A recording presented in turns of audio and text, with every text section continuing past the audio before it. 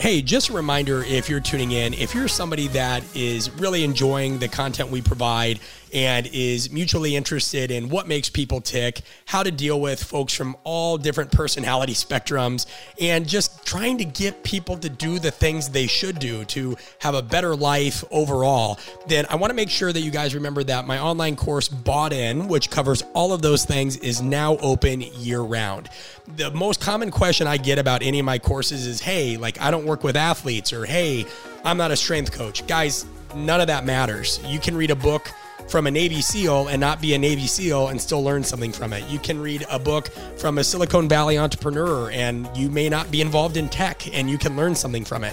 So the reason I often use the term athlete or coaching is simply because that's my background. But ultimately, these principles apply if you deal with people. I have yet to meet anybody in a vocation that says, hey, I never deal with people in any way, shape, form whatsoever, or on the rare outlier there is, chances are they still deal with people in their personal lives. So Bought In is a self-paced course. Again, you can do it at your own pace that goes over influence, psychology, motivation tactics, all these different things that we often hear about in books and TED Talks, but very rarely does anybody give us the meat and potatoes. Very rarely does anybody get beyond surface level. All the content, guys, has over 170 peer-reviewed resources to back it. We dive deep. There's worksheets, workbooks. If you're one of those people that just wants to watch the videos, okay, you can do that. If you're somebody that values deep learning and deep work, it's set up for that too. You can print out all the manuals, all the modules, it's set up for you. So again, if you've read Conscious Coaching, or even if you haven't and you just like this stuff and you want to dive deeper, or you're struggling to get somebody to change your behavior, check out Bought In. It's at artofcoaching.com. It's accessible all year round. And it took me over 2 years to develop. So I really hope you love it. And I'd love to hear your feedback. All right, guys, on with the episode. Thanks for your time.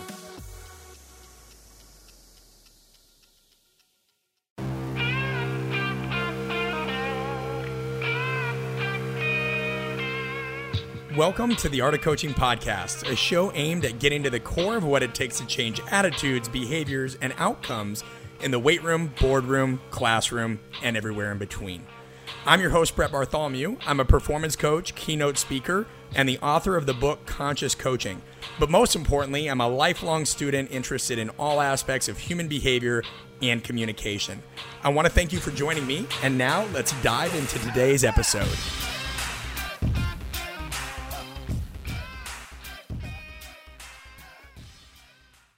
All right, everybody, welcome back to the show. And today I'm here with JL Holdsworth. JL, what's good? Hey, what's going on, Coach? How's your day going? It's going all right, man. I appreciate you joining me. I know you got a lot going on. Managing as much as you do is not easy. Tell me about what's going on in your day so far. Well, it's been awesome. You know, we had Douglas Heel in, who invented the Be Activated system for a 4-day workshop. So that got over yesterday, and today, you know, obviously, such great to get great time with great people as always. And, you and I have sat down and had great discussions. And so today we just sat down and just talked about life and everything that comes up when you're talking to great people.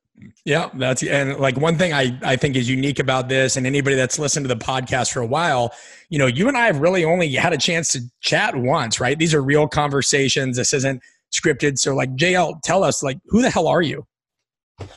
Yeah. So, for me, what I always tell people, number one, I identify myself as just a tried and true meathead always. I love strength, man. You gotta, I love being in the gym. And for me, I've been very fortunate at this point. I now operate the Spot Athletics. We have two 20,000 square foot private locations in the Columbus, Ohio area. Time out, 20,000 square feet.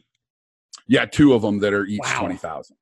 Yeah, so it's I feel really fortunate. They're both private, so it's all clients come in, work with coaches, whether that's one-on-one or in a group setting, and I feel really fortunate that we've been able to keep that family feel as we've expanded as much as we have. Yeah, that's not always easy. No. Look, it's been a struggle. I've made a ton of mistakes. I'm sure we'll probably cover some of those in next hour. So, and the biggest thing I guess that I want to let people know is, at this point in my life, my mission, you know, it's changed a lot over, you know, what I want out of life, what I do. But at this point, man, I think the best part to know who I am is my mission in life is really to put as much love into the world as possible and just help people not make the mistakes that I've made so they can get a lot further and not have the hardships that I've had. Cause I've lived a pretty interesting and a mistake filled life. And, you know, hopefully, you know, coming on the podcast and doing different speaking and things that I do, my hope is always just that if I can reach one person and help them not make, you know, a mistake I made, then I feel like that's putting a lot of good into the world. And that's really what I wanted to do. And that's, you know, we co-founded Reflexive Performance Reset. Who's we? Cal Dietz, who, you know, people may know from triphasic training, and he's the head strength coach for Minnesota hockey. And then Chris Corfus, who is just an amazing sprint coach out of Chicago. He's one of the most humble guys you ever meet. He tells everybody, I'm just a high school teacher or track coach. And next thing you know, there's, you know, multi-time Olympians running down his street in front of his house so they can get assessed by him. So he's there's some great people, and I was fortunate enough to meet with them. And it was one of those things where, you know, I met with them, and we just really, you know, we were able to have similar values and we all wanted to change the world. And, you know, what ended up coming out of that was really Reflexive Performance Reset. And it's been an amazing journey. And I feel like, I can't say we've changed the world yet, but I feel like we've made some great steps in the right direction. And we're going to talk about RPR here more in a moment, but I want to make sure that it's like, so, and you're humble, you're too humble to say this, but just to give everybody a little bit of an orientation here, you know, when JL says you got to be comfortable making mistakes, this is a person who, and correct me, JL, if this isn't up to date, but competition best lifts, 905 pound squat, 775 pound bench, 804 deadlift. Is that, first of all, are those numbers accurate? Yes or no? Yeah, those are my best full meet lifts. You know, I was a strength coach, kind of, you know, I gave a big general, but, you know, the simple background is, you know, small town kid from Michigan, grew up in, you know, northern part of Michigan, and played college football, played at Ferris State University, transferred to Wayne State University. Then I was a strength conditioning coach at the University of Kentucky. And it was interesting because I lived in Colorado Springs. My girlfriend at the time, her sister was training for the Olympics in weightlifting. So we had a chance to live in a house their parents had rented for a year, but we're moving home back to Michigan for the summer, and free rent in Colorado Springs, train at the Olympic Training Center, learn how to Olympic weightlift. I'm like, fuck, I'm in. No doubt. And so, you know, so I was like, oh, I'm going to do, you know, I get done with football. I'm going to do weightlifting. I'm going to do weightlifting. And I just wasn't that good at it. And it's funny how the universe works, man. I went to Kentucky to interview for my job, and Jim Wendler, I had no clue, you know, at first time I met him, I'm on the platforms, you know, doing clean and all this. And I see this, you know, these guys were there squatting with bands, and I'd never seen it. And I went over, I said, what are you guys doing? And starts telling me about Westside Barbell and Conjugate and all this stuff. And I'd never heard of it. And I started looking at it. I got the job at, you know, University of Kentucky, was a strength coach there. I did my first powerlifting meet. And turns out I'm pretty good at picking up heavy things. And so I did my first meet up by Columbus. I beat all the guys at Westside. So I beat Jim Wendler, who had introduced me to the sport a year earlier. I beat Dave Tay, all these guys that I had learned from as that process had happened. And Louis came up to me after the meet and was like, you got to move. You got to move to Columbus and train at Westside. And it was really more of a threat than an ask, I think, looking back. But you know, so I basically came up to Columbus for the weekend and just loved the environment, loved, you know, the whole idea of just being a world champion and being the best at the world at picking up heavy things. And, you know, left Kentucky, moved to Columbus, Ohio, and, you know, been here since 2001, 2002 is when I moved up here. And, yep.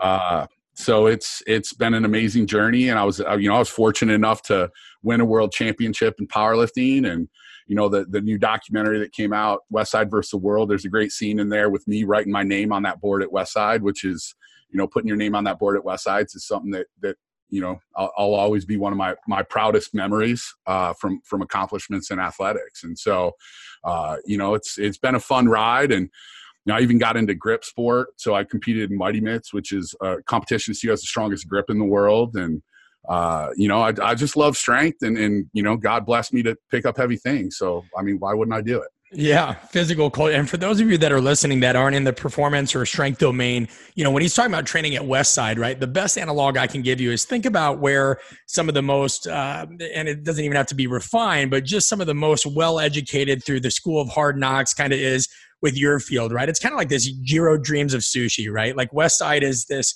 mecca for some very, very unique individuals where they can go and continue to build and refine their pedigree under the absolutely scrupulous, unique eye of some of the other best lifters. So if you're listening and you want to orient yourself to that, you got to find your analog regardless of the field that you're in. There's somewhere you guys go where you get to test each other, test everybody else, and you kind of grow together. So JL, a world champion powerlifter, published author, like you said, you've been a strength coach in multiple domains. Why the hell did you go open your own business? What was the call there? Honestly, man, selfishness. I tell people all the time, if you'd have asked me 10 years ago about owning a gym, I'd have told you, no way. That's dumb. Why would anyone want to do that? At that time, it was not a thing on my radar. And, it's one of those things I really believe the hardships that we have in life guide us to things we would have never otherwise would have chosen. And I think the universe does that for us because, if we listen and we go with that and we can fight through those struggles, we get to a place that is so great we didn't even realize it existed.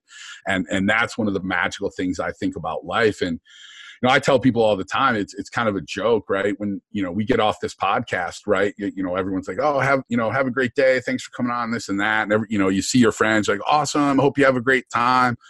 And I've gotten to the point in life where I almost, when I part from people from a conversation, I almost want to say, I hope something fucked up happens to you, because that's really, truly what I know will make someone better.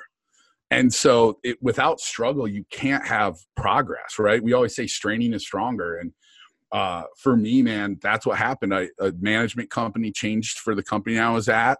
The people who took over were awful people who, there was some women who ran the company. And I literally, the first day I met with them, they brought me into a meeting and essentially said, I'm a big dumb meathead who can't know anything.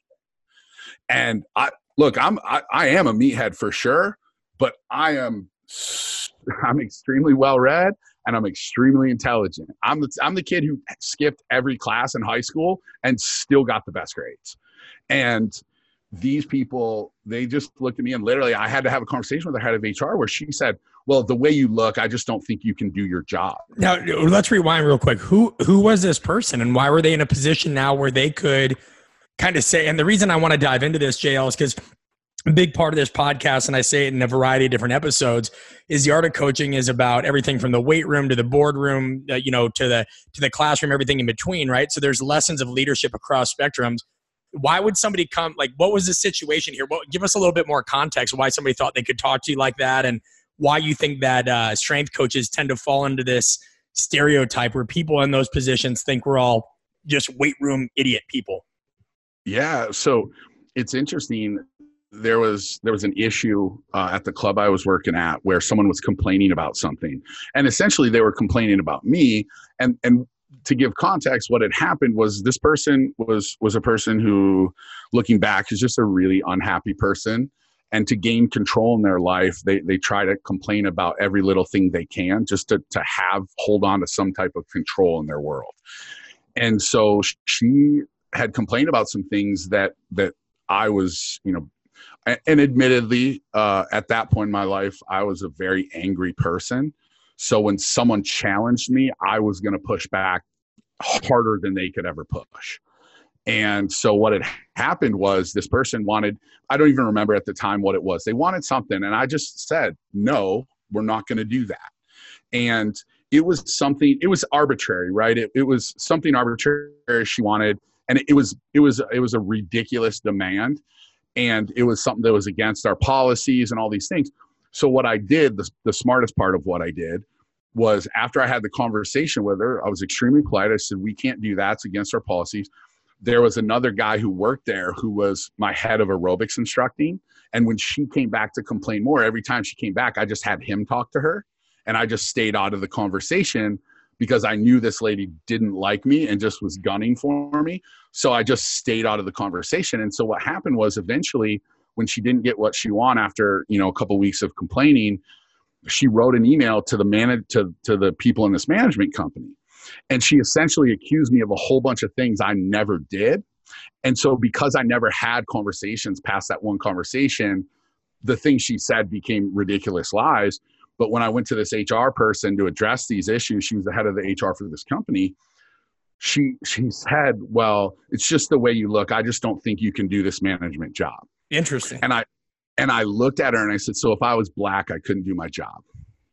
And she's like, that's ridiculous. What does that have to do with it? I go, well, so you tell black people that some people don't like black people, so you can't be in this role in management. And she's like, I would never say that. And I said, well, you just told me the way I look is how you're judging my performance in a job. And I said, that is literally the definition of discrimination. And she was their head of HR. And then she just started backpedaling, right? And so these people, it was one of these deals where they looked at me, they made a judgment right away without ever asking me a question, to the point where now I'm a person who started 2 businesses from scratch. When I moved to Columbus, Ohio, to give everyone context, I was working at the University of Kentucky. I was making a whopping $8,000 a year. So, I was super rich. And I moved to Columbus, Ohio. It was a 2-door Grand Am. Everything I owned was in my 2-door Grand Am. I had simplified life to a point where I had a frying pan, a spatula, a mixing bowl, a plate, a knife, and a fork. That was because that's all I needed to live. And I had a cup, a big actual plastic cup. That's what I had in clothes. And I had $300 to my name. Now from that, I now have 2 20,000 square foot facilities, and I own 2 separate businesses that I've started from nothing. These women looked at me in a meeting and said, you just don't know how to operate a business, and you need to learn, and you couldn't do this stuff, and you couldn't do this, without having one conversation with me or getting to know me. And so they looked at me and made a judgment right away without getting to know me. And so what happened was, over and over again, I performed in a way that was so contradictory to the story they had already told themselves in their head that they literally started to hate me. To a point where at one point, the one lady who was their head of marketing tried to get me fired because she had a marketing idea. And I said that if you do this, it's going to lose us a lot of money, because essentially she wanted to reduce price for a certain segment of people, but then that would alienate the people who are paying full price. It was a really bad business decision. And I said this in front of everyone else in our management staff. And then she implemented the idea, and it lost us a ton of money. And she made it her mission to get me fired. And so I, lucky enough, understood the game of politics well enough that she could not do that. But it was one of these things where, this is such an important part. You and I were talking before for the podcast. I just went through 4 days of Be Activated with Douglas Heel, who's the guy who invented Be Activated, and that's where RPR comes from, and that's where it all started. And the theme that we talked about through the 4 days, and as we did work and we had conversations, was we had a lot of conversations around just the impact of language. But more important to that is that everybody who comes into a situation brings their own story into that situation. Every bit of coaching we do, we're bringing our own story into that coaching. And if we don't know and own our story, our coaching will be dictated by a story we don't even understand. And our actions and our decisions will be run by a story we don't even know is existing. And that's what these people did, was they didn't have context. They didn't have awareness of their own story. And so they then treated me so awful because the story they had already told themselves. And maybe that's because I looked like, a high school football player that maybe made fun of them in high school or college. Or maybe I looked, reminded them of a football player that was an ex-boyfriend that treated them poorly, right? I don't know what story they were telling themselves. What I know is that what I got was pure fear and hate towards me for me just being the way I look. Yeah, and this is there's a lot to jump into here. This is a part of opening and closing interactions, right? Like what you kind of dealt with in psychological terms is the primacy effect, right? People are much more likely to kind of remember or latch onto what we encounter first. And visual, right? Human beings are so visual, so visual oriented in nature that they see something, they don't feel like they understand it.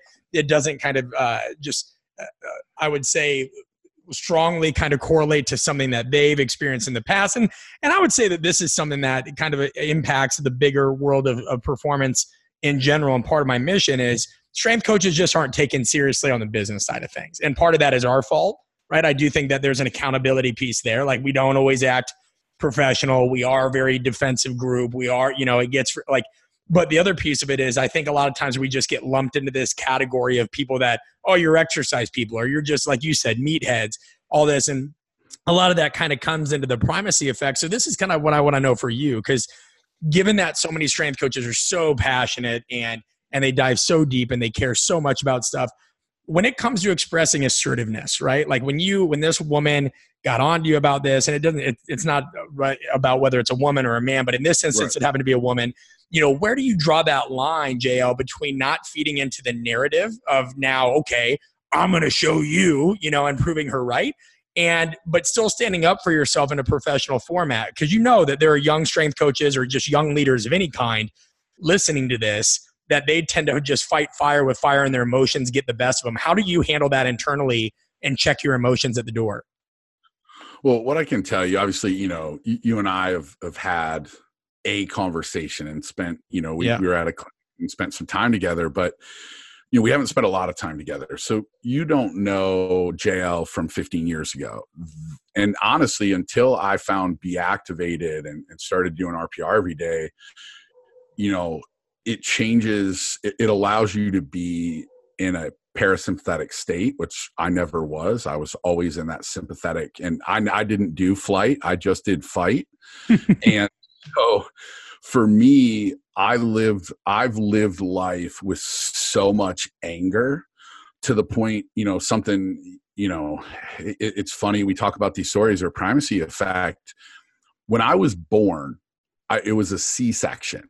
And when I was born, the doctors stabbed me in the middle of my forehead with the knife. What? And so, yeah.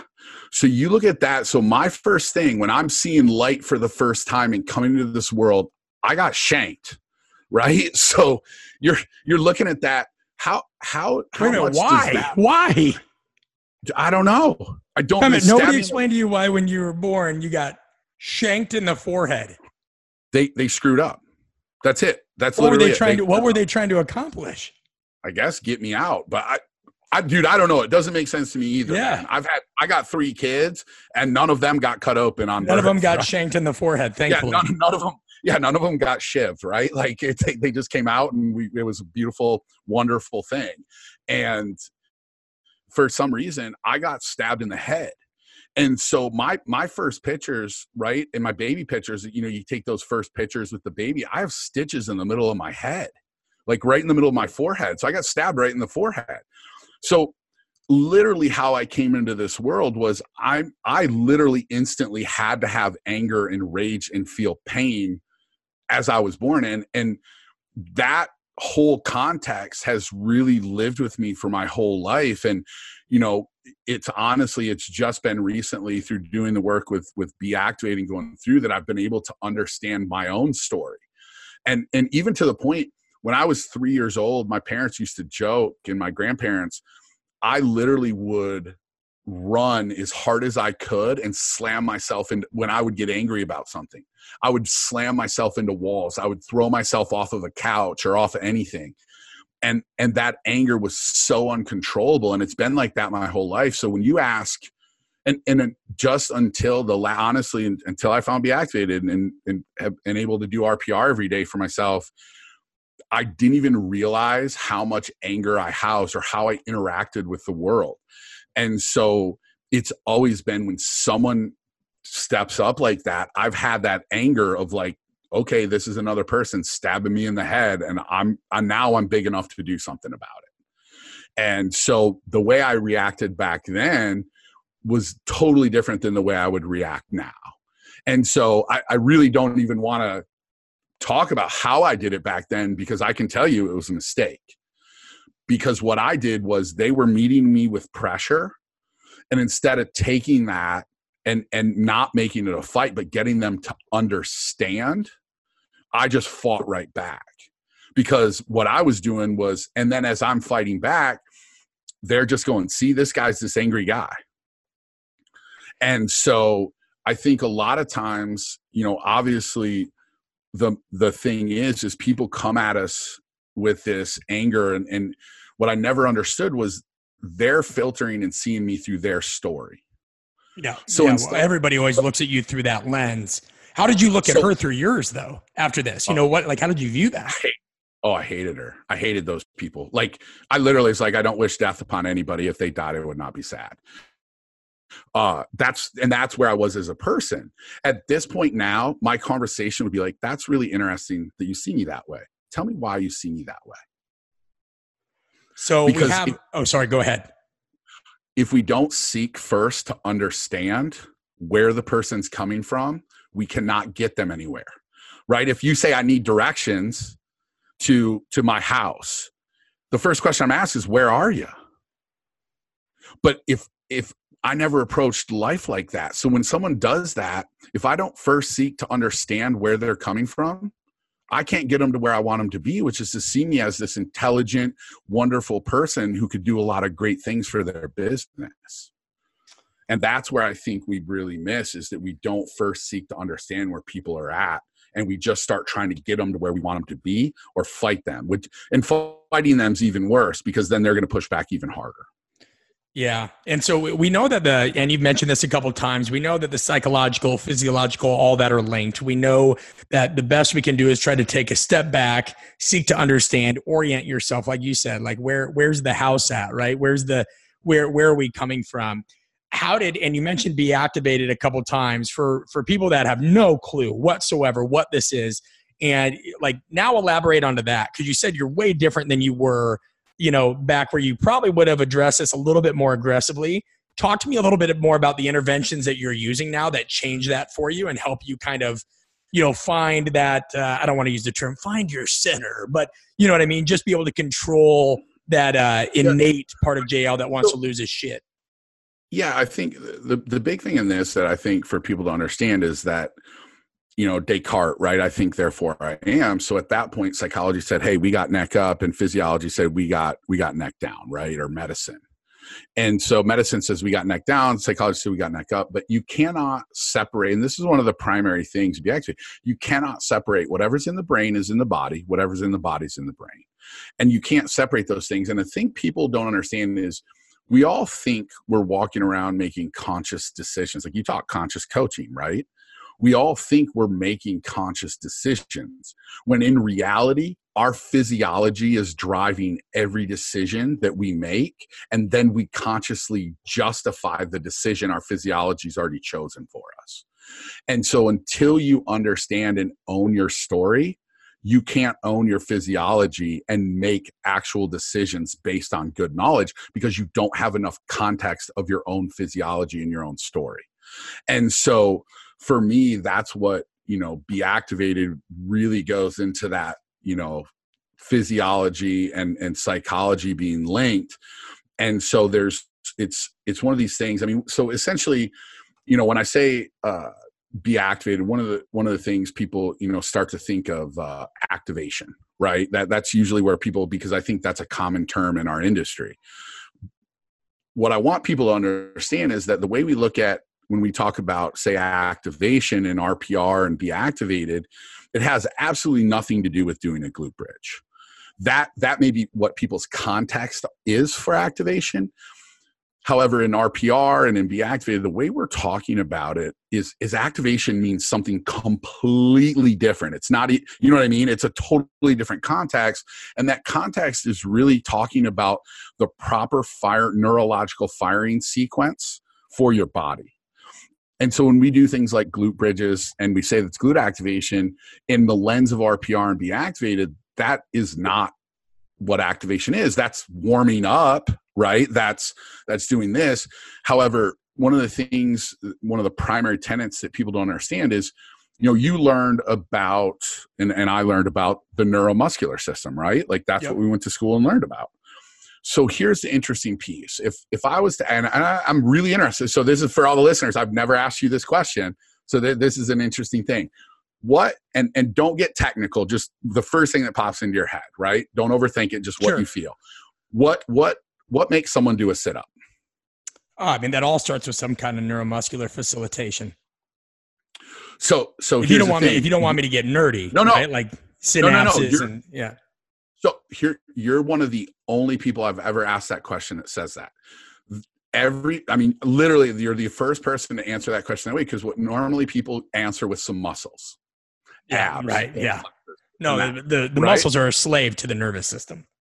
And so what I always say to those people is, if that was true, a cadaver could do sit-ups on command because they have all the same muscles we have.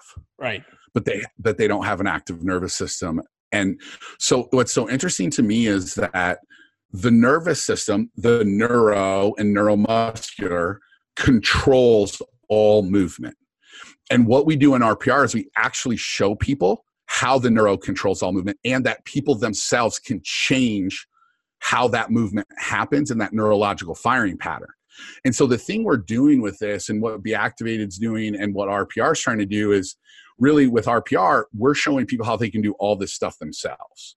So Be Activated goes very deep into the psychological and physiological. With RPR, we said, how can we take these concepts and give them to everyday, like a housewife to do on a daily basis herself, or a professional athlete? And really, because it's so funny to me, because RPR doesn't change anything anyone's doing in their training. It literally addresses the neuro component that nobody's addressing. And this is the interesting thing, is people think they're addressing it because they do, let's say, box jumps or something. That's potentiation. All that's doing is exciting the current neurological pattern. So that'd be like me giving you a map of Columbus with an X on it and saying there's $1 billion, just go to this X. Well, you'd get pretty excited for $1 billion. Sure. But if I dropped you off in Chicago, you never find in the X. Right. I'm going to feel like John Candy and Steve Martin in Planes, Trains, and Automobiles. Yeah. All right, I need to pause for a moment to tell you about something that has been super helpful to me. If you've listened to me on podcasts or anything before, you know that I'm not somebody that sleeps easily, right? Like that's probably the one part of my quote unquote routine that I struggle with the most. It kind of runs in my family. I've talked about it before on this podcast. I just have trouble shutting my brain off. And so when I was looking for something, everything gave me a morning hangover. I couldn't take anything with certain amounts of melatonin. And I'm somebody that doesn't want to get into pharmaceutical means. And then our sponsor, Momentous, told us about something they were creating, sleep nighttime recovery, that is a really tremendous product that is both NSF and Informed Sport approved, licensed, certified, all that. And it is something that has just the right amount of melatonin, just the right amount of magnesium, everything that I need to naturally kind of drift to sleep, especially when I'm on planes. I don't sleep really well on planes when I'm traveling. And this has been a game changer for me. It's real simple, guys. Just go to livemomentous.com, check out their sleep nighttime recovery, and be sure to use code BRETT20 to receive a 20% discount. Again, BRETT20 will get you a discount on all things Momentous. All right, back to the episode. Exactly. And so that's how we're operating as strength coaches, is we're literally giving our athletes these movements, but yet we're not allowing them or ensuring that their neurological firing pattern, their sequence, is happening properly. And then we wonder why these injuries happen from in games and from training, because we're literally doing nothing to actually ensure this neurological firing pattern and the sequence is happening properly. It really, honestly, when I learned all this stuff, dude, it blew my mind. Right. Well, especially because like, think about this, right? There's somebody listening right now that's probably, they're casual on their training relatively, right? Like, let's say they own a business of their own, or they don't do what we do for a living, right? So they don't geek out on this, and they just know they got to get in the gym a few days a week, and they go from sitting on their chair or doing whatever they do, and they're like, shit, I got to at least do 45 minutes of something. And they feel good about themselves, right? Because they're foam rolling, They're doing the lacrosse ball. They're doing everything they think they should be doing, right? They've broken out, like you talked about earlier, whether the mini bands, they feel like they're ready to go. What are those folks? And I don't want to say it's doing wrong because it's overwhelming, right? Like if you're not, even if you are a strength coach, the amount of information that comes at us and every day we're wrong, what's this person, just the casual guy or gal, doing wrong that like could help them, right? From a neuromuscular standpoint, get better results out of that just on the onset. Well, what's crazy, and this is the great part, right? People are people. And so our philosophy at the Spot Athletics, number one, build better movement. That's our number one training philosophy. Because whether you're trying to be the best grandparent in the world or a world champion in something, the better you move, the better your chances are of performing at whatever task that is. And so I don't look at it as like, what's the general lifting person missing? I look at it what literally, unless you've been through an RPR clinic, what everyone in the world is missing. And I don't look at it as wrong at all, because I believe that everybody's doing the best they can with the information they have at the time, right? And so I don't think it's wrong at all. Nothing we teach in RPR makes anything anyone's doing in their training is wrong. It's literally a step before what's happening. So foam rolling, it's great. Stretching, it's great. Lifting, it's great. However, if you're trying to stretch through, let's say the neural tone is the first step. So the way I describe it to people is it's just like coming home and it's dark out, right? You walk in your house, first thing you do is you flip your light switch on. Lights come on. Well, the nervous system is just the electricity for your body. It's simple. And so all we're doing with RPR is just showing people where the light switches are. What everyone's doing, whether that's general fitness, athletes, everything, is they're actually walking into the dark house and they're going, it's dark in here. And then they do foam rolling and that's changing the light fixture, because the light fixture holds the things there. The muscles, that's the light bulbs, because you see them working. So basically when we train, it's like we're training with the light switch off and we're just changing light bulbs in hopes that it comes on. Yeah, good analogy. As opposed to just flipping the light switch. And so it's funny because we at the Spot Athletics, right, we have 10-year-old kids training with us. We have 80-year-old people training with us. What's so amazing to me is when a little kid comes in and they're 10 years old and they walk in, the first thing they're doing, because RPR is a system of breathing and neurological. That's what I was going to ask. Give us an idea of what it's comprised of. Yep, perfect. It's a system of breathing and neurological wake-up drills that allow your body to operate in the sequence that it's meant to operate in for optimal performance and reduced injury risk. And so it's great because when kids come in, kids don't hurt, right? I mean, hopefully, right? They come in, they're a 10-year-old's pretty healthy and or should be. And so it's great because they come in and all of a sudden, they're doing sit-ups. We show them the sequence and all of a sudden they couldn't do a sit-up and now they can do 5. Yeah. And this isn't a 6-month process. This is a 2-minute process. And then our adults come in and, they're like, hey, I haven't been able to squat in 5 years. My back hurts so bad, so we can't squat. And then in 3 months, they're doing a powerlifting meet because everything feels amazing because their body was in this imploded state. And so it's funny. I was teaching a clinic about 2 months ago out in California, and it was great because the guy who runs the place where we were at, they have a physical therapy clinic right inside, and it's really good people. And he's like, my hamstrings are so tight. I work with the physical therapist every week on it. And so it's like, okay, what's your range of motion? He's like, well, we've been able to get to about 60 degrees, and that's the best thing I have laying on a table. I'm like, awesome. So they've been using, right? They've been changing fixtures. They've been screwing in new light bulbs, right? Like they're working on the muscles. They're working on all the fascia and all these things that hold everything together. What they weren't doing was flipping the light switches and making sure the neural system, the thing that initiates all movement. It's not more important than anything else, because you can have a nervous system and no muscles. You still don't have movement. And so it's not more important than anything. It's just where you have to start, right? So you have kids, right, Brett? First one is expected in December. Oh, that's so amazing. But I got a business, and granted, the business doesn't shit itself 12 times a day, but it definitely does every so often, right? Like you wake up and you get an email that something went wrong. It's got a friend of mine said that. He's like, I got a business. It's kind of like a kid. He's like, yeah, it doesn't crap itself 12 times a day. I'm like, touche, but it is awesome. A force multiplier of stress. Yeah, that's awesome.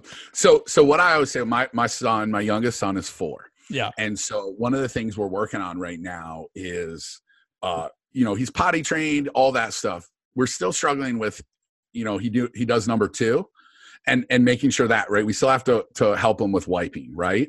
And so as we were teaching him this, he would walk in to the bathroom. He'd sit on the toilet. He would wipe his butt. Then he would poop and pull up his pants. Well, he had all the steps, right? He was doing all the steps, but his order of operations wasn't so great for his underwear. Right. And so that's how I look at this is it's not one thing's more important than the other. It's just order of operations. If I don't take care of the nervous system first, then move through those soft tissues, then get the workout and do the muscles, I'm now trying to use just like my son, right? He was using all the right steps, that order of operation makes a big difference. Yeah, it's a process thing, right? And we understand. Exactly. It kind of goes back to how this conversation started with the primacy effect and everything else. Well, it also goes with how does the conversation close, right? So what you're talking about is very similar to the communication side, where some conversations begin and end smoothly, right? Some are effortless, others are difficult, uncomfortable, problematic. And it's kind of like first and last are always special importance of life, but it's always so how it fits into this symbiotic relationship of what the hell are you trying to accomplish at the time. And so you're talking about a key element of the process that maybe has been acknowledged, if we're like, it's acknowledged to some degree, but kind of nowhere near as pinpointed. It's acknowledged. No one says the nervous system isn't a thing. Everyone acknowledges it's a thing. They don't address it. The thing is, right, and this is what I always say to my staff, look, my son's 4. We drive by a bridge that's broken. He can point out the bridge is broken, but he has no clue how to build a bridge.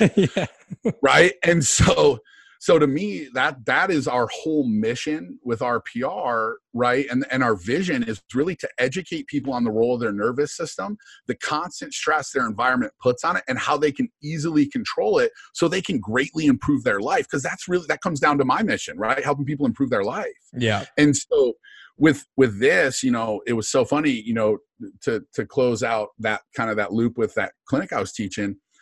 This guy gets on the table and I take him through some breathing. I take him through some of the wake-up drills.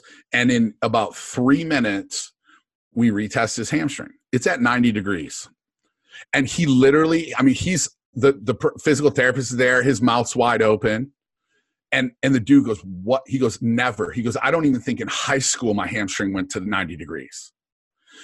And what was funny was we had a conversation after the clinic. Because this was 3 minutes of just breathing and him. And so the wake-up drills, everyone does them on themselves. So I literally just said, rub here, do this. I just showed him where to rub. I did nothing for him other than empower him with the knowledge of how to control his own nervous system. Yeah. Which I'm not taking away from that, right? That's a huge part in the process. However, it was interesting because afterwards he goes, I've seen physical therapists and they tell me there's nothing I can do because it's just neural tone. And that's just the way it is. So it's been acknowledged, but we're actually showing people how it works, how the sequence works, and how they can control it themselves. And that's where the power is, right? The power isn't in saying it's a thing. The power is in understanding the thing and knowing there's something you can do about it. Yeah, no, I'd agree with that. And when you talk about movement and when you talk about quality and quality of life or quality of the movement and sequencing, it makes me want to lead into something else I know you're really, really passionate and also educated on. And I want to stir up some shit because it's good to have some discussion, right? The point of this podcast isn't just so people can, just like, I don't want people to mindlessly listen on their car. Like you want people to feel convicted, right? Like and they have to think, right? Yeah, they got to think. And like, it's okay to disagree. It's okay, this and that. But like we've mentioned the squat before and you're like, I think people are kind of doing this wrong and addressing this wrong. Talk to me about your views on the squat and what the hell do you mean people are doing it wrong? Like what kind of people, where are we kind of off on this too? So here's the thing. And it comes down to the power of language. So to me, I've said everyone's doing the squat wrong 100 times. Everyone. And it makes me angry. It really does, right? It's just all this because I drive life from a place of anger. And you got shivved in the head. Because I got shivved in the head, right? I'm saying you'd be angry I'd be too, pissed right? too. I'd try to find the guy. And so it's one of these things where at this point, going through the 4 days that I just went through with Douglas, we had so much discussion on language that even when you say, they're wrong. And I've said it a million times. My viewpoint has shifted a little bit in that my perspective. It's not that I think people are wrong. It's that I think people are doing the best they can with the information they have. So they're working with these stories that they know. My thing is, I don't think people have the full story. So it's not they're wrong, because once I've presented people with the full story, everyone goes, yeah, 100%. That makes sense. You can't argue with it. And so the full story is that every bit of research that's been done on squatting, right? It talks about, a squat, a quarter squat. A quarter of what? So the thing that makes us stronger is a joint angle through which a joint is worked. That's what determines the strength that's built. And so a squat, the story is that powerlifting became a sport in the early 60s. And 3 guys in a room in Missouri decided that to have a set of rules around how you could judge the squat, it had to be, the knee and the hip parallel. So parallel become the basis for everything we thought about, and that was the story we told in squatting. However, the incomplete part of that story is that only takes into account the hip and the knee, but there's 3 joints that are involved in squatting. And so the ankle was a completely ignored joint in this whole discussion, yet it's one of the most important joints in athletics, and obviously it must be there or you can't squat. And so it's funny because we bring these incomplete stories. So now all the research that's been done on squatting and performance up to this point has been done based on an arbitrary standard that only involves 2 of 3 of the joints involved in the movement. So it's not that the research is wrong, it's just incomplete. Because they didn't say, hey, they said it's a quarter squat and it does this. Well, it's a quarter of what? A standard that's arbitrary that doesn't involve all 3 joints. So now the information we have is 66.66% accurate. And so the interesting thing is, when I first started coming, the only way I would have came to this conclusion, to be 100% honest with you, is if I wasn't doing RPR every day. Because one of the things is, when you do the breathing, when you do the wake up drills, your body works in the right sequence. And so when it works in the right sequence, it allows you to drop down into a parasympathetic state. And it allows that because your body feels safe, right? So if you get shivved in the head coming out, right? Here we go. Right? But no, every situation that you're going into, it's through that frame of reference. Yeah, listen, I mean, you're talking to a, go ahead. Yeah, you feel unsafe. And so you're constantly looking for the fight. And so when Chris Corfus, he started talking to me about this as a concept, I would say I'm way further along in my journey at this point. There was still, and I'm not saying my anger is gone by any means, I just have better control. And so I literally got so much anxiety when he was talking to me, saying that, going to parallels is not the best, or it's not really right. I literally go, I'm going to fucking punch you in the face. Like, I had to move away from him because I was getting so pissed off.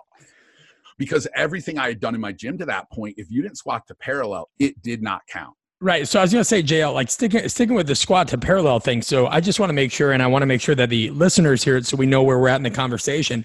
You're saying that, let's say somebody posts something on social media today, right? Depending when you're listening to this, whether it's 2019 or 3047, whatever is out there, and somebody sees a squat that is not parallel, and they're losing their shit.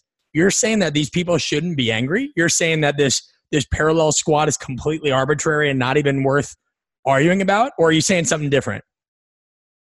Well, what I'll say is, if you're watching a powerlifting meet, it is the sporting requirement of the sport of powerlifting. Yep. Now, here's what I'll say. It doesn't matter, but we're looking on social media. If someone doesn't squat to parallel, everybody loses their shit, right? That's awful. It's, doesn't this and that. Have you ever seen a bench press happen and it gets posted? So the rule of powerlifting, parallel, it's the sporting requirement.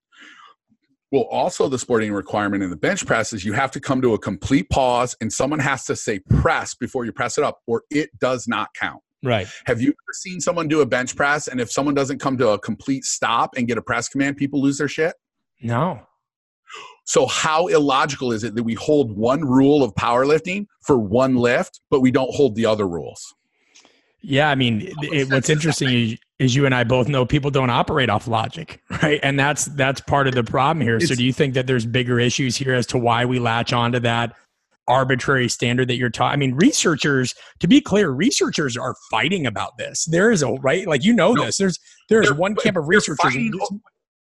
They're fighting over something that they don't even understand the story that they're looking at the squat from a lens of the sport of powerlifting in parallel.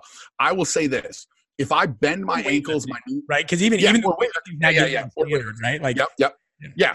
No, exactly. If I bend my knees, my ankles, and my hips, and I move a half an inch, that by definition is a squat. Now, it is not meeting the sporting requirements of powerlifting. That would not be a good squat and get 3 white lights in powerlifting.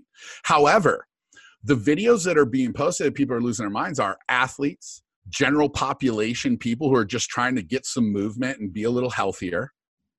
And everyone's losing their minds and holding people to a standard for a sport that those people aren't even competing in.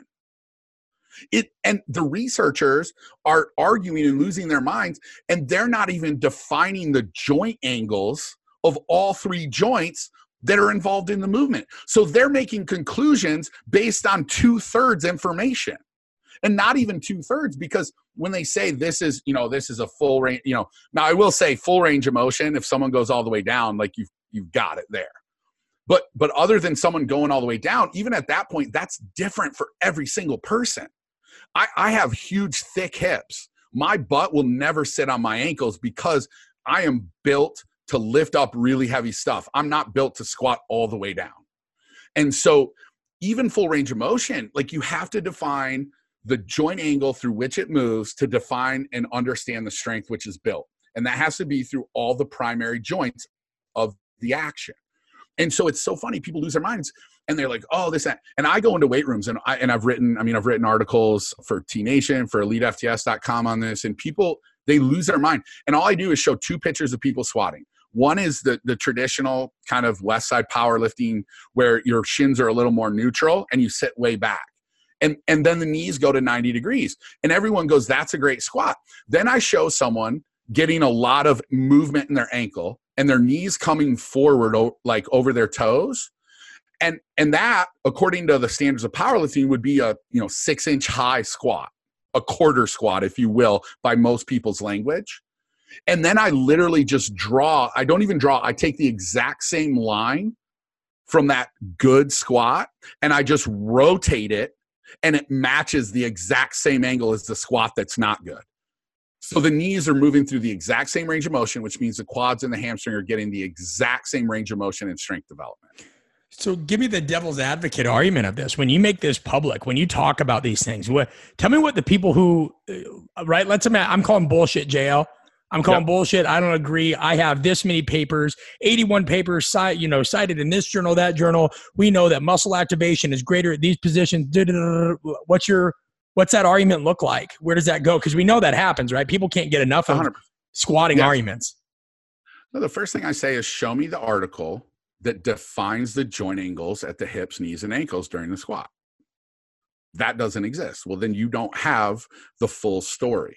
So you're arguing this thing with me, and I'd love to see that research. I just need the full story. So show me that joint angle for all 3 joints. Because we need to consider all those 3 joints. I mean, listen, like the ankle, and we all know this. Like, I don't want to say we all know this, right? But the ankle is a major like limiting factor. I mean, you're looking at this, and this is something that it's funny. When I started working with military, you have guys with blown Achilles, you'd have guys with shrapnel on their calf, and these guys for a number, somebody would see something and be like, oh, just a little bit more mobility, this and that. I'm like, dude, that guy has shrapnel in his calf. And the funny thing about it, if you grab the calf and move the ankle, wouldn't you know it, right? There's a symbiotic relationship there. And so I think it's hard for people in part because they feel like they can kind of just mobilize their way out of everything, where we know people just ain't built the same, right? You're not going to be able to change the articular structure of certain things. Well, but the thing that I don't think people understand is that so people think that things are in the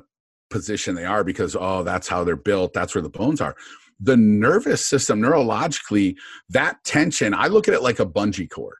And so if the nervous system, if you have all this neural tone and it's pulling on that ankle as a bungee cord, it doesn't matter how much mobilization you do, that bungee cord is not letting go. So you might get a momentary change, but unless you make neurological change, you are not changing that ankle. And that's what people don't understand. We've had people, dude, it's crazy.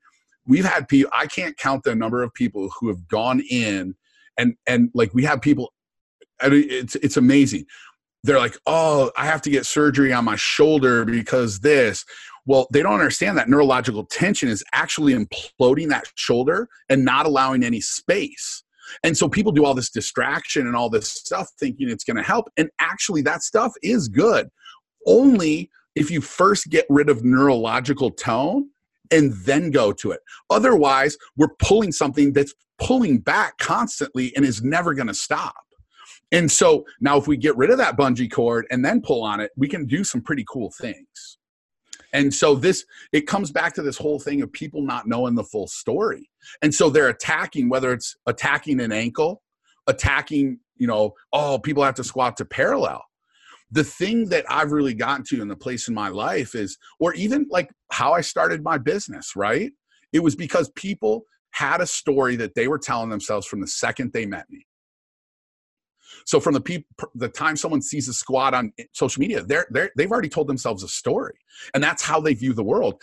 And to me, what's been so crazy, and honestly, I don't know what you can say, enlightened, whatever it is, over the last 3-4 years, the change in how I see the world and just taking time to understand the full story and see the full story. It's changed the way I see the body. It's changed the way I interact with the world. It's changed the way I see squatting. It's changed the way I do business. It's changed the way I parent. Because when my kids are really upset about something now, my old way of doing, I have a 13-year-old. When he was young and he would get upset about things, whatever anger he brought, I would bring twice as much. Now, when he's angry about something, when my 4-year-old gets angry about something, the first thing I do is, hey, bud, why are you upset? Right? Because I got to understand I'm not 4. I don't know his lens of the world. So I have to get on his level. I get down on a knee so I can look him in the eye. And I got to understand, where is he coming from? But the old me, man, he's yelling like, I would just be like, hey, shut up, stop crying. Because that's how I was raised. Like the way I was raised, you got two things. You got silence or you got motherfucked. And so if that's what you grow up and that's your communication strategy you've learned, that's what you use with the world. Right. And this is where kind of our stories align, right? Like I remember, this is what my workshops are about, right? How do we learn how to take a more strategic and scientific approach to how we communicate? And I'll never forget when it first opened up, you want to talk about primacy effect. Whether this or the book, people would say, hey, like I'm a coach. Why do I need to learn how to communicate? I do it every day. And I go, yeah, that's why you need to learn how to communicate, and a certain part of this you find, right? Just like, again, going back to the woman and how she judged you and defined you and all those kinds of things, or how anybody tends to judge archetypical patterns of behavior. Our reactions to them are emotional because we usually don't know the whole story, whether that's physiological, like you mentioned, whether it's neurological, as you mentioned, whether it's just interpersonal or intrapersonal. And that's where the messiness goes. And that leads to kind of my next question for you, JL, is where do you think we need to go within coach development to get in a better place? Like when people say, hey, what do you think the field needs to be focused on in the next 5 years? What is that to you from a coach development standpoint? First of all, the philosophy through RPR and through Be Activated is really the philosophy that I hold in my life and what I believe. And that is, we call it a 1-2-3 philosophy. And so, there's this concept, right, in the body, proximal stability builds distal mobility, right? So if we don't have stability at the center of the body, we can't have mobility out at the elbows or shoulders or whatever. And so that holds true in our lives, no matter what business we run. Like, look, for me, I've got 2 20,000 square foot facilities. There's a lot to manage there. We've got, with RPR, we're traveling around the world teaching this stuff to different, sports teams and different, personal trainers and strength coaches. And honestly, and I don't want to do it, the coolest thing, was I taught a clinic in California like 2 months ago, and we went around the room. I said, okay, what do you know? Why are you here? And everybody was kind of looked like a fitness person, personal trainer, strength coach, whatever. You know, I'm an athletic trainer. I'm a massage therapist. But it was something to do with sport. I'm a sport coach, you know. And then one lady had wedges on and this pretty nice outfit. And she was older and she just didn't look like she belonged. Right? She had like a cardigan on or something. And she goes, I'm the weirdo here. She goes, I've been to every expert in LA and I've had this sciatic nerve pain for 2 years and I didn't know what to do. I was considering surgery and I went and worked out at a country club with a friend of mine, and her personal trainer said, hey, have you heard of RPR? And he showed me a couple things to do. And I've been doing it every day. And for the first time in 2 years, I haven't hurt. And I'm just here today to make sure I'm doing it right. And like the power in that for me. So what I look at when I talk about where does the coaching field need to go, and this 1, 2, 3 is exactly what that lady did. She took control of her own body and her own results. And that's what we need to do in coaching. We don't need to look at different techniques, different this, different that. We need to get better as people, number one. So if we're not right, if we're not solid as people, I can't impact the world if I'm not right with myself. And so I think, you know, we talk about where does it need to go? I just think the awareness of who we are as people, I think people don't understand that everything they're doing, every choice they're making is driven subconsciously by their physiology. And people don't want to accept that. But if you accept it and you learn it and you understand your story and own your story, then that doesn't have to control you. You can control it.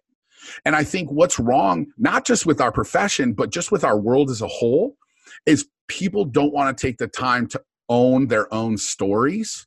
And so the way they impact the world, like, I don't believe those ladies were bad people. I don't believe they consciously thought, I'm going to screw this guy over. They just were reacting to their physiology. And so when we talk about where does the coaching profession need to go, I think as a whole, and it doesn't matter because we're leaders.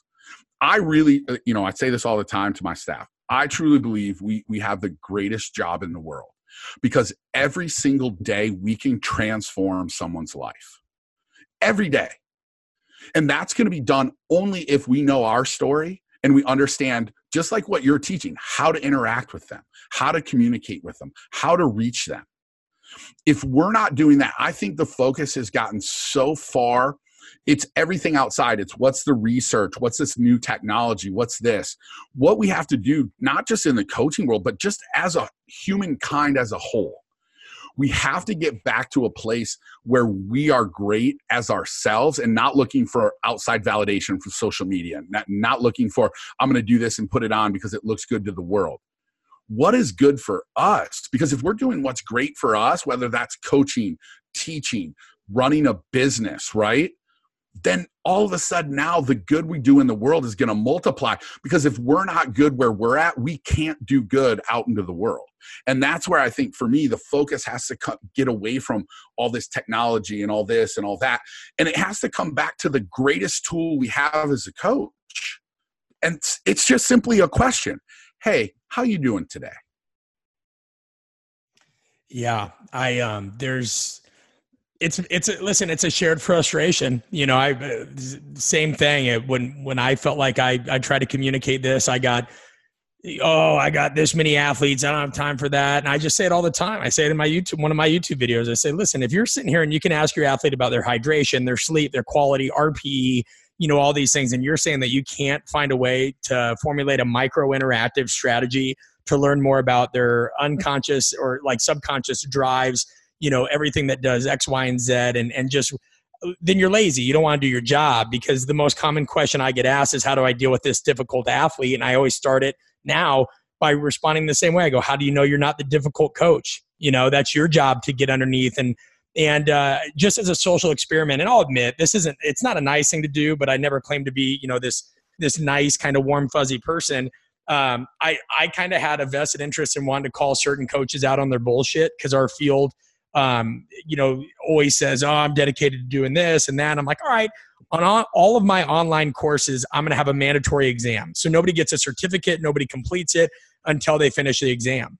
And on average, we have less than 60% of coaches that ever do the exam. They'll watch all the videos. I see that, right, but they won't do the exam. And I just don't think, I think that a lot of what our field faces is self-inflicted, because I think they want to hold their athletes accountable or their clients, whatever, but they don't always want to be held accountable, because it's just like, well, why should I have to do that? I'm good. I watch the material. It's like, nah, it's not enough. Like you said, it's not enough for it just to be acknowledged.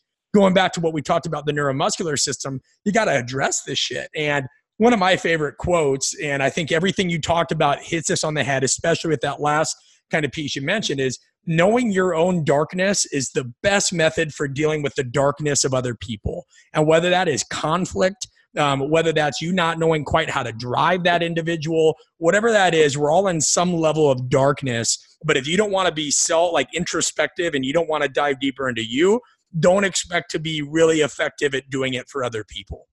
So another way that I like to put that is, you cannot guide someone on a journey that you have not traveled yourself. Right. And that, to me, I love the way, when you're talking about that, and it really brought up some strong feelings for me about, you're like RP, this and that. And you're like, you gotta understand your darkness. People are using these baselines of RP and all this stuff. It all comes down to perspective. Compared to what? Right. Like contrast, right?